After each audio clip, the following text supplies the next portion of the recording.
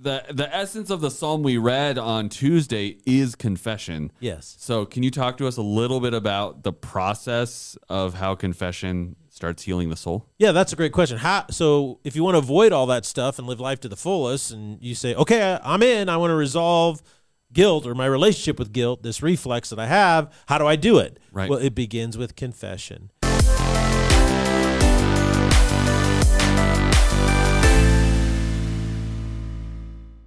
Ladies and gentlemen, welcome to the Salty Pastor Podcast, a podcast designed to help you learn how to study the Bible for yourself by showing you how to look into the historical, philosophical, and cultural background in which it was written. The reason why the Salty Pastor Podcast is so different is because we are trying to get you to think for yourself.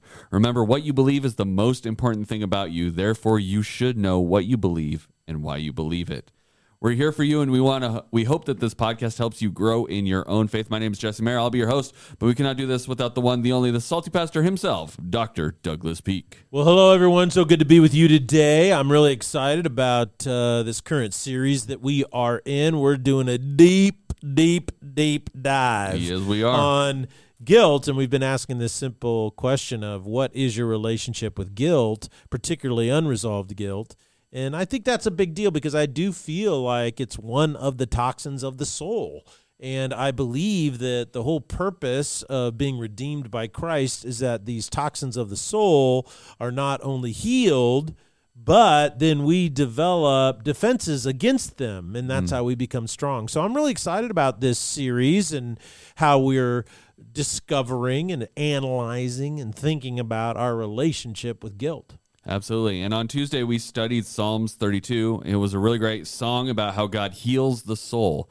You can't really understand the power of Psalms 32 without understanding the story of David and Bathsheba, which we went into over in 2 Samuel. And that story is about how King David committed adultery with Bathsheba while her husband was in the field fighting a war for King David, which is where he should have been. But she became pregnant, and so King David ended up having her husband murdered, basically, to cover his own tracks. Yeah. God saw this as a great evil and sent Nathan the prophet to call out David for what he did. And Nathan told a story that enraged King David. One sign of a guilty conscience is Very getting guilty fired conscience. up over something that probably would not normally even make a blip on your radar. We then looked at Psalm 32, which records King David's thoughts on what happened and what biblical principles we're looking at, trying to figure out what biblical principles we can find to apply to us here today out of those Psalms. So take it away, Pastor. Where Well, I lost my train of thought for a second. No my worries. choo-choo No fell worries. off the Don't feel tracks. guilty about it. Resolving guilt is really important for your soul. I think that's the biblical principle. I mean, if nothing else, the whole tone of Psalms 32 is about restoration, right? And so he's saying, look, it's really important. You know, I like the way he said up front, you know, how blessed is the man, right, who the Lord remembers his guilt no more. And so it's been washed away. It's been dealt with. And so resolving guilt is really important for your soul. And I was thinking, because we talked about this a little bit on Tuesday, I want to dig into it a little bit more, and that is this notion of vitality. You know, my vitality has failed me, and it kind of got me thinking about how unresolved guilt steals your vitality for life. I was thinking about like soldiers that come back from war and they suffer with PTSD. And it's really interesting is that when you have PTSD, severe PTSD, it completely takes away your vitality for life. Life just loses all motivation. You're not motivated to really do anything. I think something else is that when you lose vitality of life, you lose your focus. It's like you can't answer the big questions, why am I here? But also you can't even focus on what you're doing right in front of you. Ambition goes out the window. There's no ambition to improve yourself or to grow or to move forward. When your vitality fails you, you're constantly bored. You live a lackadaisical lifestyle. You live unfocused. I feel like I'm describing the millennial that lives in the basement of their parents. Yes, absolutely. Right? And I think that that's true because what has happened is those young people they know there's a standard and they were never pushed or expected to live up to it. Right. So they just gave up and quit trying, which is very insightful about how our society tries to resolve guilt, and it doesn't work. Life ultimately, though, loses its meaning when you have unresolved guilt. It steals your vitality across the board. If you're a guy and you want to achieve your goals in life, if you want to live life and say, man, life was a wild ride, then resolve your relationship with guilt. If you don't, it's like trying to run with a pulled muscle or play ball with a torn ACL.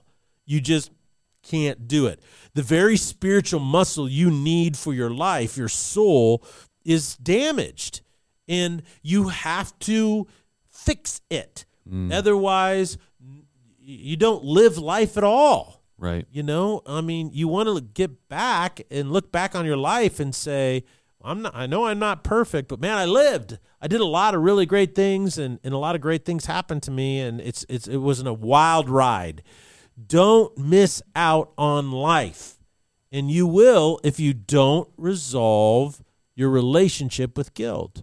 If you're a female, if you're a woman, and you want to live a full and happy life, do you want to feel secure in whatever situation? Do you want to be at peace in every situation? Do you want to feel protected in every situation? Do you want good relationships?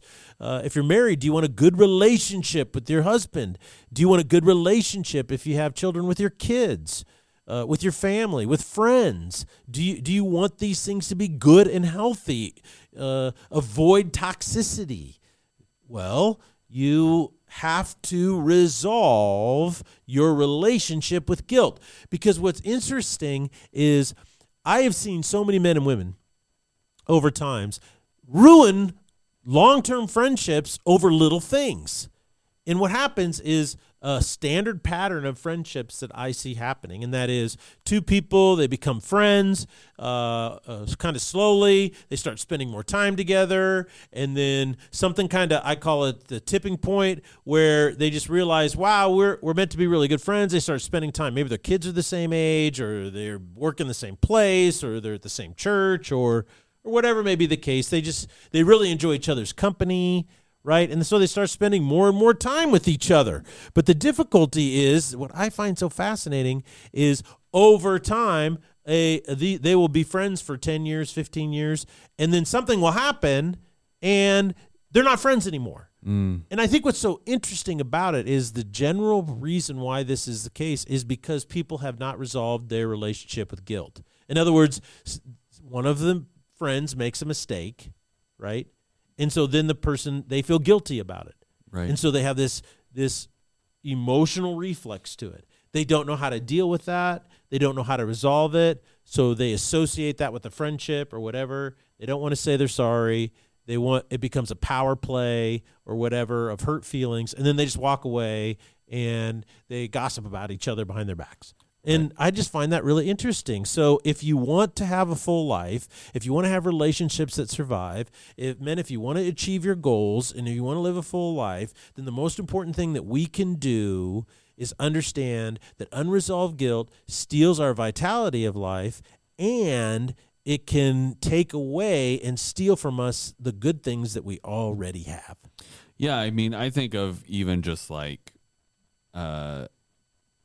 different situations where that I've seen that kind of play out, where it's like maybe it's a guilt of a parent who wasn't around enough when they were younger, and now all they want to do is insert themselves into your life all the time. Yeah. And they're over-functioning. They're overcompensating basically for the time that they missed out when the kids were younger, and now they're like, well, you never want to spend time with me, and I want to come and see you, and it's like you're smothering me now because you're compensating for the guilt of not having been around enough when I was younger, right? Or whatever that might be. Or it might be a friendship where it's like, I hurt you in the past or you hurt me in the past, and I feel so bad about it that I'm just going to basically blow this situation up because I don't know how to deal with it, right? Yeah. And so it's like there's different ways that those relationships can be played out in ways that seem obvious if you take a couple steps back, but when you're in the moment or when you're living in it, they don't seem related, right? Like, Correct. I think that's the biggest. We don't connect the deception. dots. Yeah, the deception. You're so close, you can't see that there is a line connecting them. You just see the dot. They call them a blind spot for a reason. Yes, they do. So the essence of the psalm we read on Tuesday is confession. Yes. So can you talk to us a little bit about the process of how confession starts healing the soul? Yeah, that's a great question. So if you want to avoid all that stuff and live life to the fullest, and you say, okay, I'm in, I want to resolve guilt or my relationship with guilt, this reflex that I have, how do I do it? Right. Well, it begins with confession. Now, only Jesus can heal unresolved guilt. I believe this to be the case. As we have been studying on Sundays, messages, the source of our guilt has been dealt with by Jesus when he nailed it to the cross. This is the Colossians chapter 2, verse 14 passage. Therefore, what confession does is it is the key that unlocks the door to your soul, so the work of Jesus that he completed on the cross can now be experienced personally in your own life. Right. And so Jesus does the work.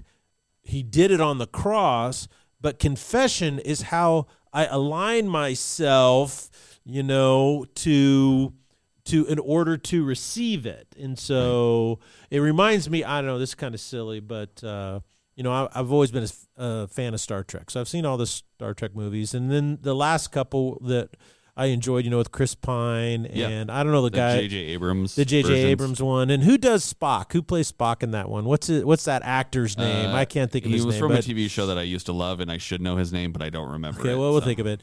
But what happened is in the second one, they're fighting, and of course the Enterprise is always damaged, and it's hurtling towards Earth, and it's going to crash, and Kirk goes into the radioactive chamber, right? Because warp drive is offline. Yeah, and they got to get out. Yeah. And so he goes in there and he climbs up into it. And then what it is it's really interesting, is it's these two little diode things that are out of alignment. So he's hanging on there, kicking it to get it back in alignment. Mm-hmm. And as soon as it gets in alignment, what happens? Everything fires up. Everything fires up, and the ship has power, and then it stops, and and everything is that the ship was powerless to function until the warp drive got aligned properly.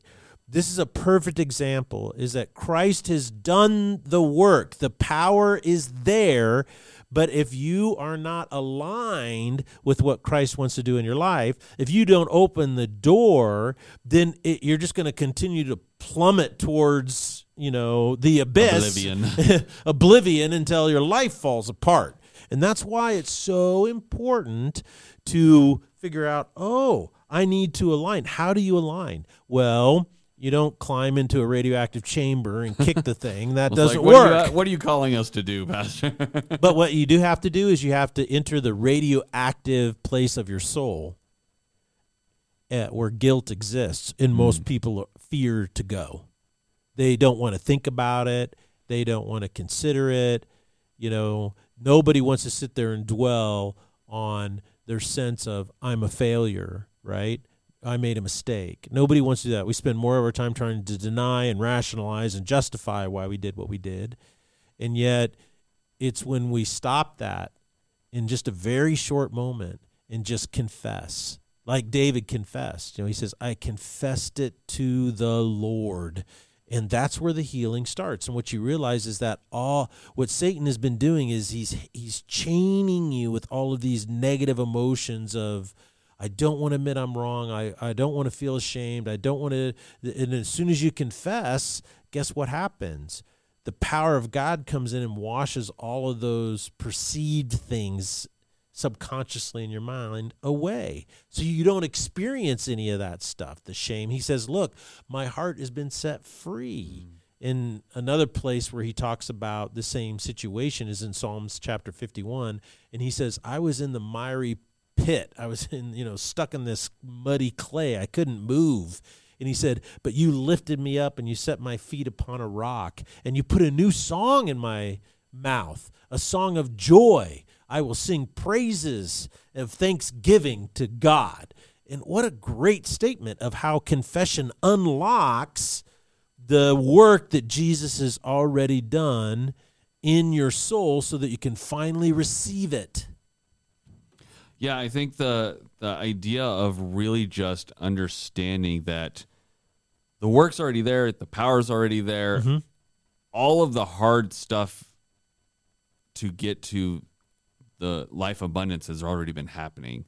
Confession is basically the key to just unlock it so that you can actually get to it, right? Yeah, because you're what you're doing is you're aligning yourself to say, okay, I want it to come into me. Right. If you're out of alignment, if you're saying, well, I didn't do that, or it's not my fault, or I'm just a victim, or I'd rather gossip about those people, I'm seeking a distraction with entertainment, oh, I'm going to get into this addiction, or whatever it is, you're not aligned. Right. It's not until you confess that then, wow, boom, that opens the door to the healing power of Christ. Yeah. So why do you think people struggle with confession if it does unlock and allow for all of this healing to happen? Why are they so adverse to the idea of confession? Well, I think it's the world in which we live. You know, it's the world in which we live. One of my goals as a Salty Pastor podcast is to connect the dots for people. And when you see how, like, what we're dealing with in today's society is a direct result of ideologies that were championed in our society 40 years ago, everything starts then to make sense to people. Now, on a personal level, when you see what you are experiencing in your life today as a result of how you are dealing with your past guilt, things make more sense. And I think there's 5 things that our culture does, a society in which you live, that tries to undermine and steal your path to freedom and convinces you that confession is not the way. And these are big ideas, but I do think they have a powerful impact on your life, and they deceive us or distract us from engaging in confession so that we experience the joy of the Lord. And the first thing it does, it starts very young, and it happens predominantly in our educational system. And I mean this public, I mean private as well. You see it everywhere, and that is it teaches you a certain way of thinking, okay? Our culture has become a postmodern deconstructionist society. Nobody disagrees with this point, okay? So stop sending me emails, people, for people say, no, we're not. Yes, we are. Everybody, even the farthest people apart, all agree on it, that we become that. Basically, it means people are thought to think in a certain way about their lives and what's happening to them. And at its core, this mental training that has been drilled into young people, and now, I mean, it's anybody who's 50 years or younger, you've had this way of thinking drilled into you. Now, that doesn't mean you think that way, right? But your penchant to think that way in certain situations has been formed. Yeah, has been formed. And some people think this way in every area of your life, and I would guarantee you those are not happy people. They are isolated, alone, and broken people. But we have to see where this way of thinking has been drilled into me and affects me. I've had to do it, and you should too. And it's the process it's called deconstructionism. And what it is it's a mental training that says, look, I just need to break something down into its basic parts, right? Mm-hmm. And guess what? Well, this works well in science when you're establishing facts. You're working with pre-existing facts that need to be discovered, right? You're not dealing with opinions, and you're not dealing with perceptions, because how does this process of deconstruction, this mental training, work when it comes to belief, especially the belief of what it means to be a human being? Well, now you are adrift on a sea of confusion, because if you don't accept, right, that there is an objective revelation of what it means to be a human being, then you're left to, there is no revelation, there is no objective truth of what it means to be a human being. Therefore, I can make up anything I want what it means to be a human being. You see, now you're adrift on this sea of chaos. You're not tethered to anything. You're not tethered to anything. Can be anything. So when you start doing this, at first, if you think this way, it seems intellectual or enlightened. Well, I question everything. I question everything.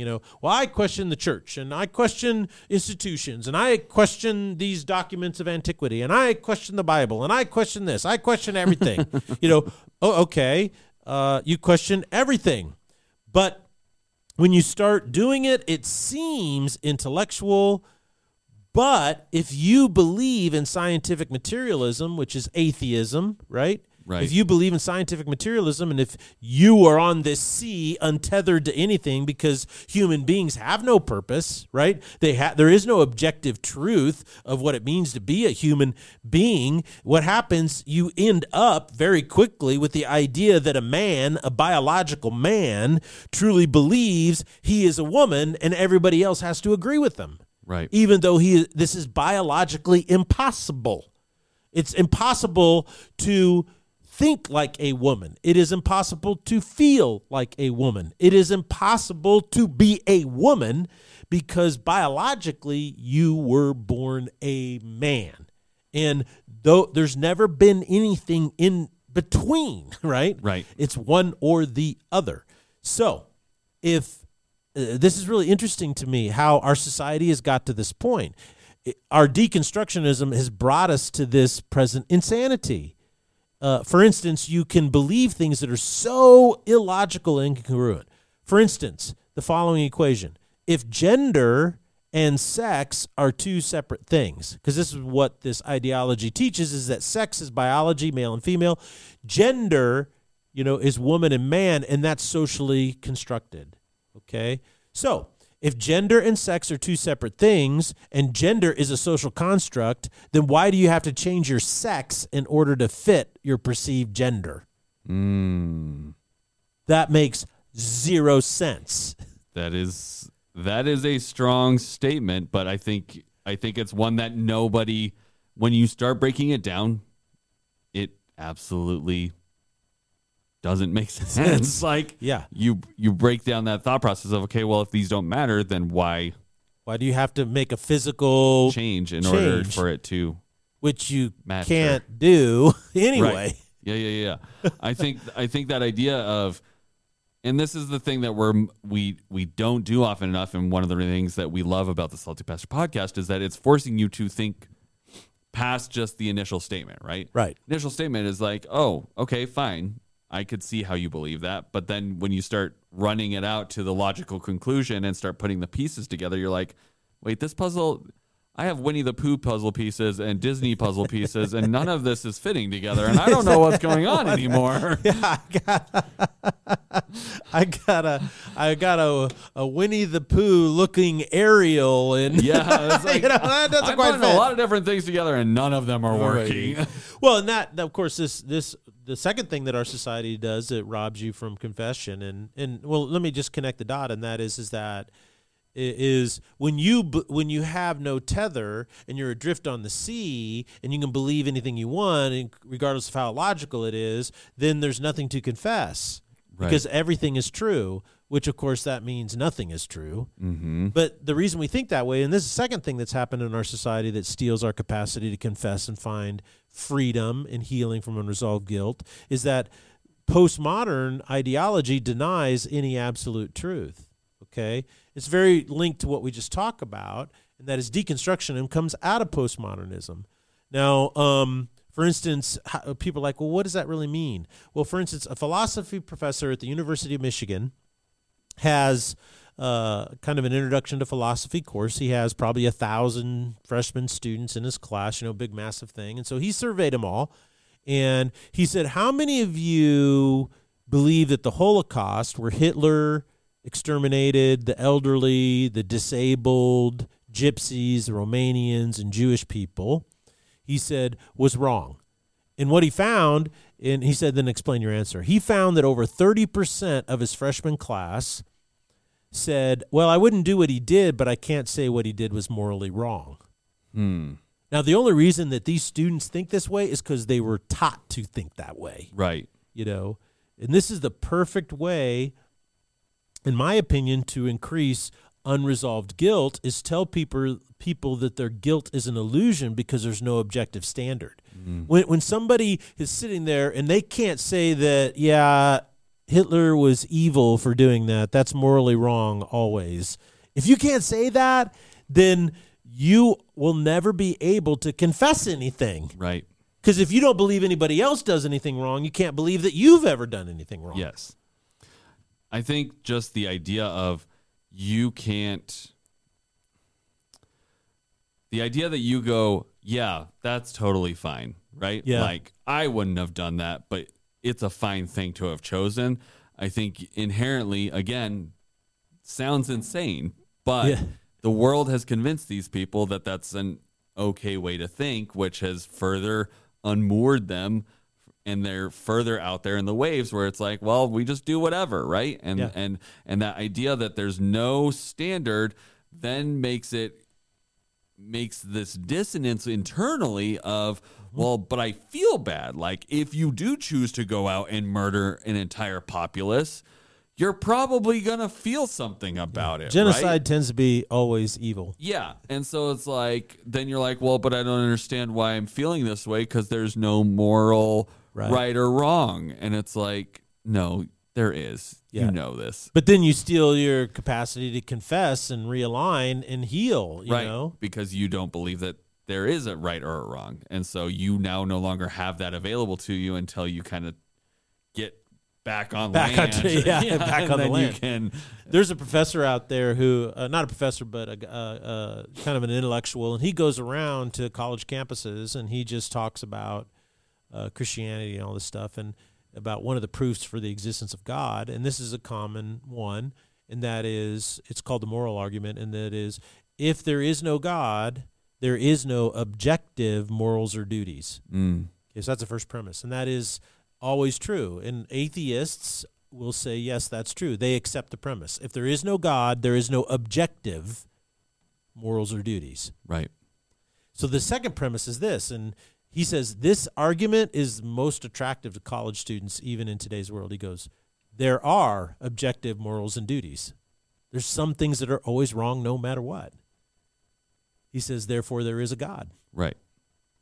And so he said that's one of the most powerful things. You know, another thing I think that our society has done is not just try to convince us that there is no objective truth through postmodern thinking, but what it has done is the seedbed that postmodernism has created is a greater acceptance for Marxism. Not so much political Marxism but cultural Marxism. And that is that all relationships are power-based, and people are seen by their group identity, not as individuals. And what this does is this propagates victimhood thinking. And so what that does is that steals you from ever taking responsibility for your own life or being able to have a sense, I need to confess I didn't live up to my own expectations. Right. Right? I think I see that most in relationships, especially like marriages and stuff, where you're now convinced that everything's a power struggle. So if you disagree on something or whatever, it's now no longer you're in this thing together. It's, well, one of us is in charge and one of us isn't, right? And it changes the dynamic, and that's probably a large portion of why we see so many failed marriages these days is because they've been convinced that it's a power struggle. And not to mention all of the things at work and other relationships in your life.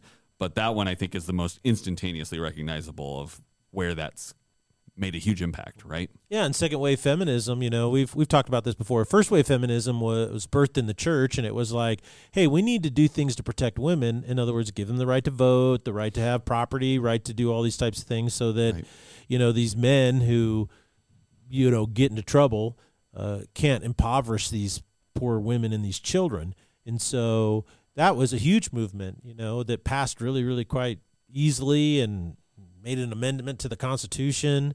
And what I find fascinating about it, though, is second wave feminism is all about Marxist ideology. It's all about, well, every relationship between men and women is power. And so it's all about power now. And so every discussion is about, well, who has the power?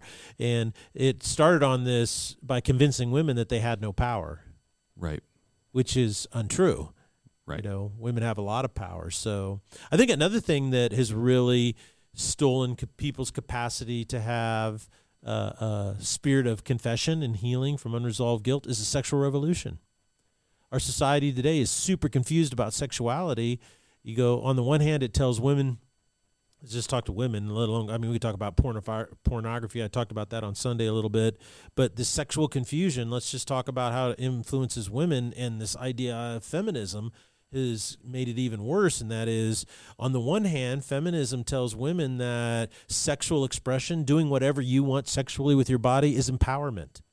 It's empowering to walk around without clothes, right? It's empowering to sexualize yourself. It's empowering to use sex to get what you want, okay? It's empowering to do that. Well, then they turn around and say, you're also sexually oppressed. Right. This seems really confusing. The Me Too movement was the most confusing thing that I could ever understand, because on the one hand, the feminists pushing the Me Too movement are telling women, use your sexuality to get whatever you want. They even sponsored these parades in towns called slut parades, where they wanted women to walk naked or with little clothing. And so you can sexualize yourself and use sex to get what you want, but you're also oppressed at the same time. So use it to empower yourself. But if any man responds to your sexualization of yourself, now you're a victim of it. Right. So this isn't about men. This is about the messaging to women that no wonder they're so confused about it, right? There has never been a more manipulative power play on display than this in trying to manipulate women, And so it just seems like a mess. And that's, our society is worshiping the sex act above everything else and the sexual expression. And that what has happened is, in doing so, it creates all this guilt in the lives of people. But it then immediately says you're a victim of somebody else. So what does that do? It robs you of the opportunity to do what? Confess and receive the healing of the Lord in your life. Yeah, I don't need to really add anything to that. I feel like you've covered quite a bit of that. Is there any other final thoughts you have before we head out for the day, Pastor? Well, I just think the other thing our society has done, this happened in our educational, is it's reintroduced pantheistic religion, and that is Earth Day, Okay. We're at the point now where we celebrate the earth. Apple just put out, the computer company that's $1 trillion company, it just put out a new ad where they, worship Mother Earth. Right. It's just become so blatant. Kids are indoctrinated from very early on that the earth is something to be worshipped on Earth Day and all this kind of stuff. They are introducing religion. I thought that we had separation of church and state in these public things, but obviously we don't, because you can worship the earth. You can't worship God. You can't pray to God in school, but you can worship the earth. And this pantheistic religion has stolen from people the notion that their guilt needs to be resolved, because pantheism is the notion that God is in things. Pan meaning, like, I always think of a frying pan. Right. It's like, in the pan. So there's God in the wind, there's a God of wind, God of sun, God of moon, God of water, God of the dirt, stuff like that. So it's kind of a cousin of paganism. But I think ultimately what we have to realize is all of these things together in our society have psychologized guilt. Okay, it has psychologized it, saying, well, it's a mental disorder that you can treat by thinking like a victim, or thinking like you're a part of a group that's been oppressed, or worshiping the earth, or expressing your sexuality however you want. That's going to take away your guilt, which never, ever has happened. That has never happened. It will never happen. There is no freedom from guilt. There's only one way to find freedom from guilt, and that is, number one, to believe who God tells you are, and then align yourself through confession and watch it be washed away. Well, thank you so much, Pastor, for sharing with us all of these ways in which confession can unlock, and what is stopping in the culture of keeping us from the freedom of confession. Because I think that's just as important as knowing that you should confess and that it will set you free, as knowing what the obstacles and what the world is trying to put in your way to keep you from doing that. So we appreciate you revealing those to us and giving us something to think about as we head into the weekend. And we ask that you guys join us on Sunday. If you're in the Boise area, come join us at Foothills or watch online. Otherwise, we'll see you next Tuesday here on the Salty Pastor Podcast. Blessings.